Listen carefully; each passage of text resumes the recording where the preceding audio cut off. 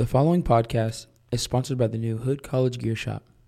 The Gear Shop replaces the old Hood College bookstore. Most of us remember the bookstore as just a place where we bought or rented books. Well, that's not the case anymore. The Hood College Gear Shop is a great place to buy all kinds of things.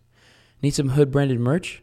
You'll find hoodies and t-shirts, hats and scarves, sweats and socks, mugs and cups.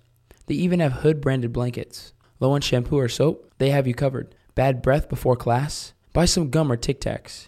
Need a pen, highlighter, or notebook? The Gear Shop has tons. Does your roommate have a dog? Buy them a Hood College leash or collar. Need some Advil or Tums? The Gear Shop has your back. Need a last-minute birthday gift for your best friend? You'll find plenty of options. What I'm saying is the Hood College Gear Shop has you covered for all your gift, school, snack, and blazer-branded clothing needs. So the next time you're in WIT, stop in and browse around. Mention my name, Christian Reyna, and the name of my podcast, Hustle, and receive 10% off your purchase of any Hood branded merch. But you have to listen to my show first. Hey everybody, welcome to my podcast, Hustle.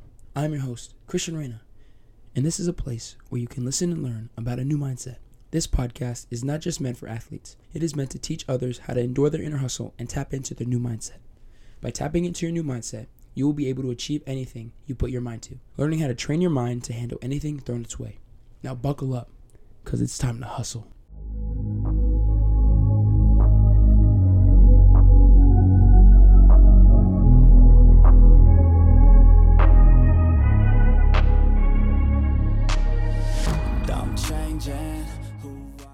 Hey squad, welcome back to another episode of Hustle.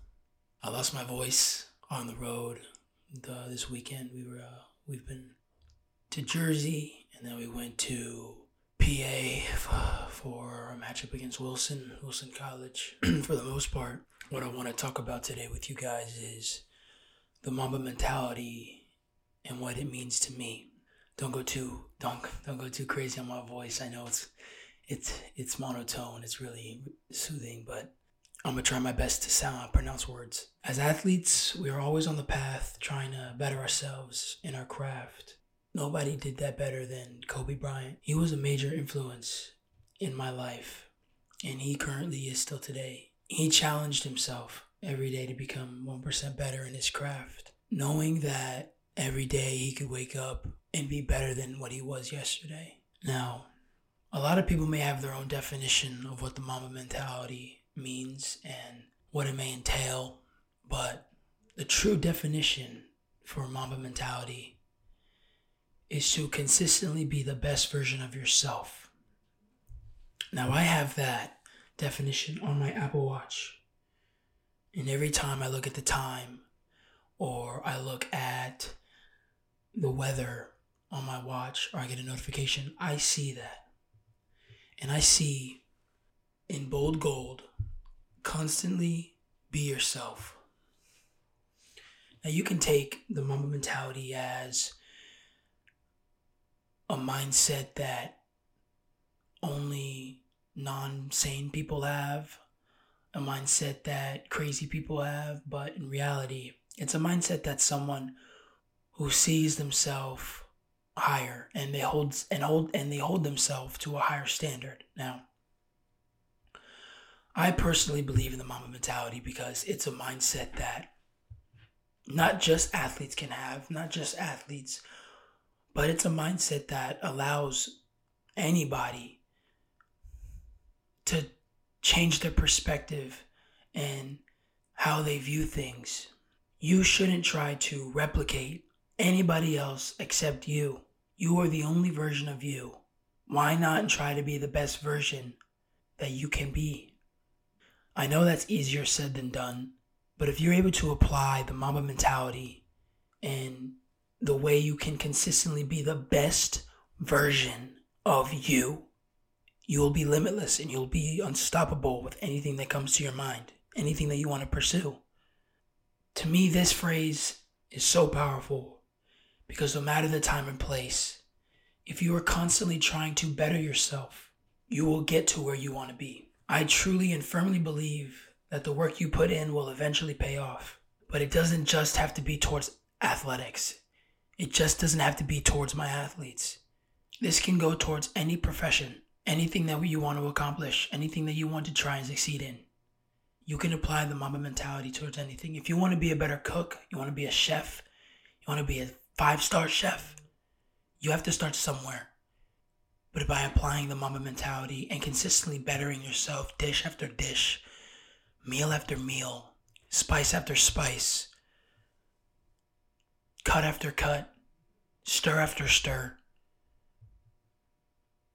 If you want to be a better talk show host, you want to be a talk show host, it starts by reading a script in a certain time, holding your pronunciations, pronouncing words in a way that show emotion, being alert, having an effect on people, practicing in the mirror.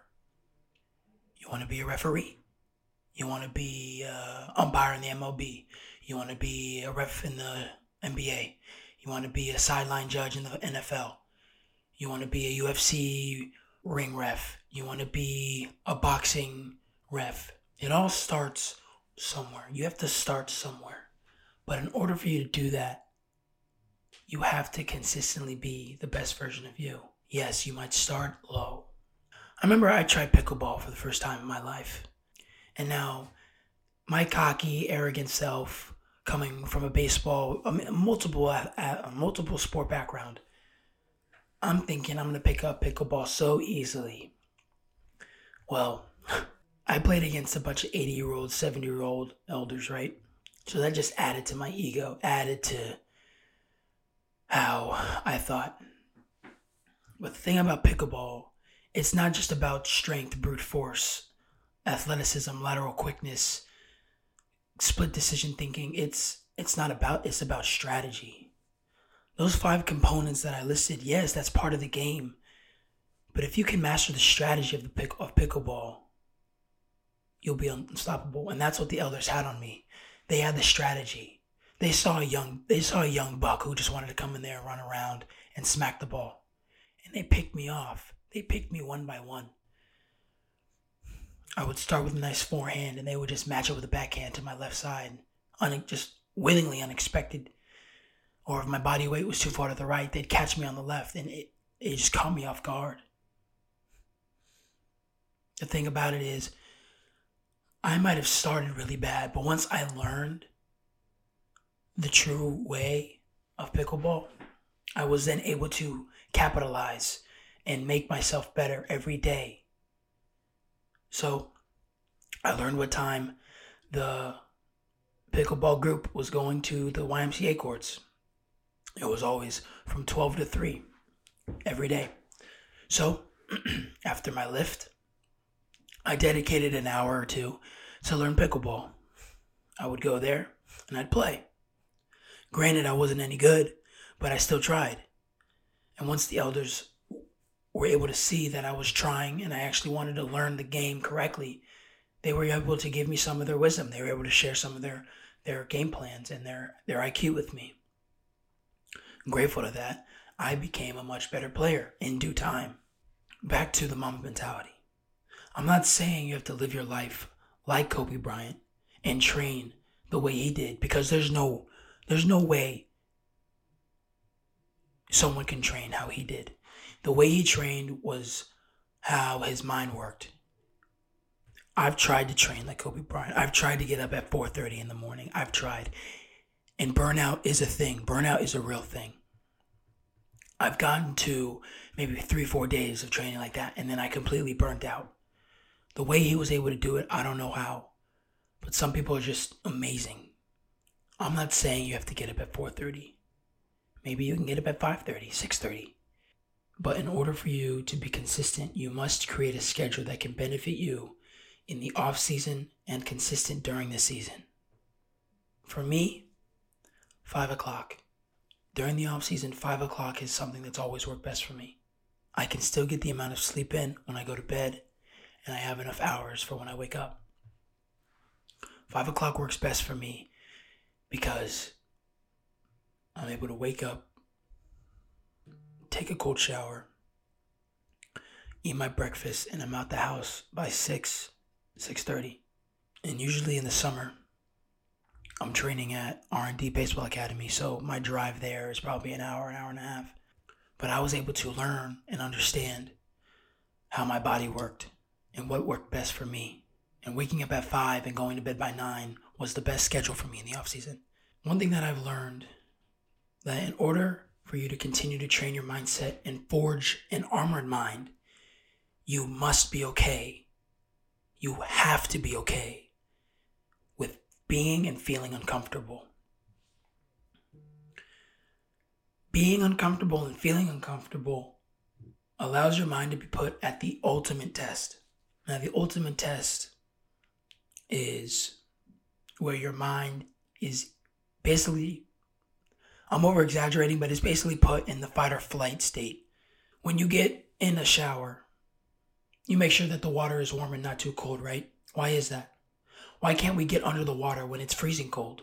It's because the water is uncomfortable.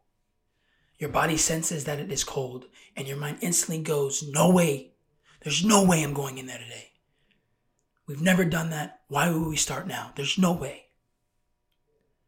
So you pull your hand back and you keep playing with the temperature till you get it right, until you get it warm, until you get it to the temperature where you're comfortable, to the point where you're okay with going under the water. Now, this action is keeping you in a soft mindset. And in order for you to get out of that mindset, in order for you to get out of that soft mentality, you have to challenge yourself. During the winter in Virginia, it gets to like 40 degrees, maybe 35, depending on if there's snow or not. But me and my best friend, we recently started reading Can't Hurt Me by David Goggins. And there's a chapter called Taking Souls. And this chapter was interesting because it kind of picked at my brain, and it kind of picked at the way I thought. I was always afraid of putting myself in uncomfortable positions at some times. That whole chapter, he was talking about how in order for you to master your mind, you have to put yourself in the worst possible situations that you can. In that chapter, he lived in Brazil, Indiana. And Brazil, Indiana, it gets very, very cold in the winter. He was running, I don't know how many miles he was running, but at the end of his run, he was at a lake, and the lake was frozen over. He broke the lake, jumped into the water, and stayed there for 4 minutes. Lord knows how cold that water is, but he put himself in the ultimate test. He told his soft mind that there's no more room for you. He got out that water, and he continued to run. Now, what I took from that chapter was, in order for me to break away from my soft mindset, I have to put myself through the ultimate test. You're thinking exactly what I'm about to say. I went to the Rappahannock River, and it was like 40 degrees outside, but the water was at least 30. And we dropped to our underwear. We stripped to our underwear. We put ourselves through the ultimate test. We jumped in, and as freezing as it is, as freezing as it was, that was the day that I left my soft mindset. I finally tapped into my inner self. Another example is when you first start going to the gym, your hands are soft and fragile. They get torn up every day because they aren't used to gripping the steel. But over a period of time, they start to callous, and eventually your hands don't hurt like they used to. This is the same principle when it comes to your mindset. Your mind is soft and fragile. Certain things get to you, certain things bother you, like how your hands would when the steel was moving within them. But over a period of time, you train your brain, you train your mind. Those certain things don't get to you like they used to. Last year, my mindset was terrible last year. I would let so many things frazzle me. And during the season, we played Widener, and I believe it was 2-1. And my sole job was to get on base any way possible, any way how. So I get down in the count pretty quick, 0-2, He just throws me two quick sliders. I look over my dugout and my teammates are screaming, howling, like, let's go, we need this, blah, blah, like just trying to get me hype. I look over down at third. Coach P, our head coach, he looks at me and he just says, come on, we need you. I look over to the bench. I look at one of our old coaches, Kessler. He's screaming, let's go, let's go. I look down at my bat. I kiss my bat. I take a deep breath. I take a ball. I get back out. He throws me, I remember this very clearly. He throws me a high and away fastball. I take it to right field. And as I'm running, I don't hear anything. I just see the ball land. And as I get on first base, I just look at my hands and I'm trembling. I'm shaking. But not the type of shaking that's like the nervous shaking. I'm shaking because my mindset wasn't to be aggressive. I swung because I was being defensive. I swung because I was scared of the fact that if I struck out, my teammates would hate me. I'm not proud of that moment because I didn't have control of myself in that moment. The environment around me had my emotions. They controlled my emotions, and that was not okay. Now, this year, I completely have control of my mindset. I completely have control of the way I think and my thought process. I get into that box 100% confident in my ability, 100% confident in the fact that if I'm giving a job and I'm giving a task, I will do my task and I will pass the torch to the next guy. I hit in the 9th spot right now, and my sole job is to either bunt or get on base any way how. If coach gives me the bunt sign, I bunt. And he lets me swing, I swing. Now there's still things that I need to work on, but for the most part, I'm able to control my mindset. And my mindset is, if you throw me fastball, I'm going to swing. Mind you, it's got to be a strike. It has to be a strike, because if it's not a strike, I'm not swinging. Now, if the umpire calls it a strike and I know it's not a strike, I'm not swinging. But my mindset is always first pitch, fastball, swing. I'm always hunting the fastball. There's a quote by David Goggins, and it says, until you experience hardships like bullying and abuse, failures and disappointments, your mind will remain soft. Now, I highlighted this because this is completely true. A lot of people, and it's terrible and it's awful, but the people who experience bullying and abuse, failures and disappointments, those are the most successful people. Growing up, I was about 200, 210 as a kid, and I could never really do the things that I wanted to do or the things that other kids could do. I was always picked last in street games or the games that required speed or like all these quick games. But the games that I was never picked last was the games that needed someone to hit something hard. So in California, there was wall ball on the blacktop courts on the playground, and I was either picked first or fourth because wall ball is a strategic game where you have to hit the ball, you have to bounce the ball over this line, and in order for you to bounce the ball over the line, you have to hit the ball pretty hard. And the beauty about wall ball is it has to stay within the playing box. So like volleyball, you know how you have to stay within that gray line, with that gray box. That's the same thing with wall ball, only within that gray box, you have to slam it right back onto the ground and it has to hit the wall. But in order for you to hit the wall, you have to be quick. And sometimes you would hit it on a line, sometimes you hit it on a bounce. There's multiple ways to hit the ball. But when it came to games like football or tag or basketball, I was always picked last because getting up and down the court, getting up and down the field, I wasn't necessarily the guy you wanted to throw to because everybody was going to pick me. They were going to come and get me last. But I would always get made fun of because, I was a big boy and I know most of the weight was, kid weight, baby weight. But I didn't know that at the time. I didn't know that as a kid. I was coming home and I was eating. And when you come home and all you heard was gordito or big boy, galleta, big cookie monster, all the nicknames that I was given as a kid. You go home and you eat. Like comfort food.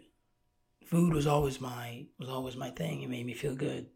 I lived in a cul-de-sac, and most of my friends were in high school. The only time I could really hang out with the true friends that I'd had was on the weekend. But it wasn't until sixth grade that I told my dad I wanted to wrestle. And I wanted to wrestle because I saw how strong they could be. I saw how strong the wrestlers were, and I saw how strong and shredded they were. And I told my dad, hey, I want to get like this. And he was like, okay.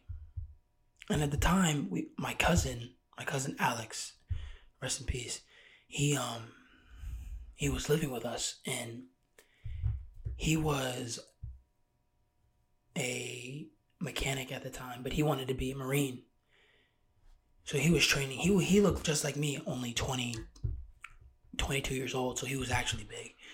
But he needed to lose weight to make boot camp. And I needed to lose weight for wrestling. So him and we grew a bond through weightlifting and conditioning and boxing. Actually, we would box a lot in the garage. And I'll never forget the times when he put me on my ass and he told me to get right back up, because that's how wrestling was going to be. And being able to have him through that hardship, being able to have him help me go through that, helped me as a kid, because I didn't feel alone. That was just one example of a hardship that I had as a kid. But as far as failure and disappointment go, I think everybody fails and everybody gets disappointed at some point in their life. I have multiple stories that I could tell you. But if I were to think of one ultimate failure is after last year, my swing was atrocious. Let me just say that. My baseball swing was completely atrocious. And I would fail constantly. Fail, because I didn't understand where I needed to be, And I took the time in the summer, I took the time in the winter to finally perfect it, to finally get it right. Now, mind you, it's not perfect, but it's definitely better than where it was. But even now, I'm still failing. I'm failing because I'm not able to retain certain information. I'm not able to grasp what I need and maintain it. Baseball's a number game, and out of the number of at-bats you get, you either get hits, walks, hit by pitches, but the failures are the ground balls, the pop flies, the strikeouts. The failures are the hit and misses. The failures are the things that you don't see. It might start in the box, but it doesn't have to end in the box. My reputation of failing is very long. And at sometimes it gets to the point where I get contempt with failing, because I get contempt with the idea that tomorrow will be better. Tomorrow will be a better day. And there's some days where I want to tell failing to F off, because it puts me in a state where I feel like a disappointment and I feel like I've let everybody down. But that's not the true case. Failing is the building block to success. There's 2 L's and there's 2 W's. You fail and you learn. When you learn, you win. When you win, you gain wisdom of what you learned and from what you failed. Failure isn't just a feeling.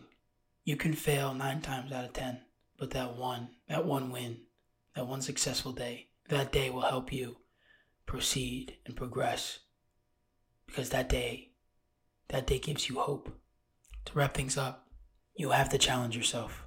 You must put yourself in an uncomfortable situation and challenge your mind. Challenge your mind to withstand criticism, to withstand anything. When I say challenge, I don't mean just your body. I mean challenge your mind. Challenge your mind with a book. Challenge your mind with a game of chess. Challenge your mind with something that makes you think really, really hard. Thank you for listening. Go handle your business. Well, there it is. Another way for your mindset to grow. Try to apply it in your daily life and see how you feel. And just remember that the process is better than the destination. Who I am, I'm making a new plan, rearranging my life, and I won't look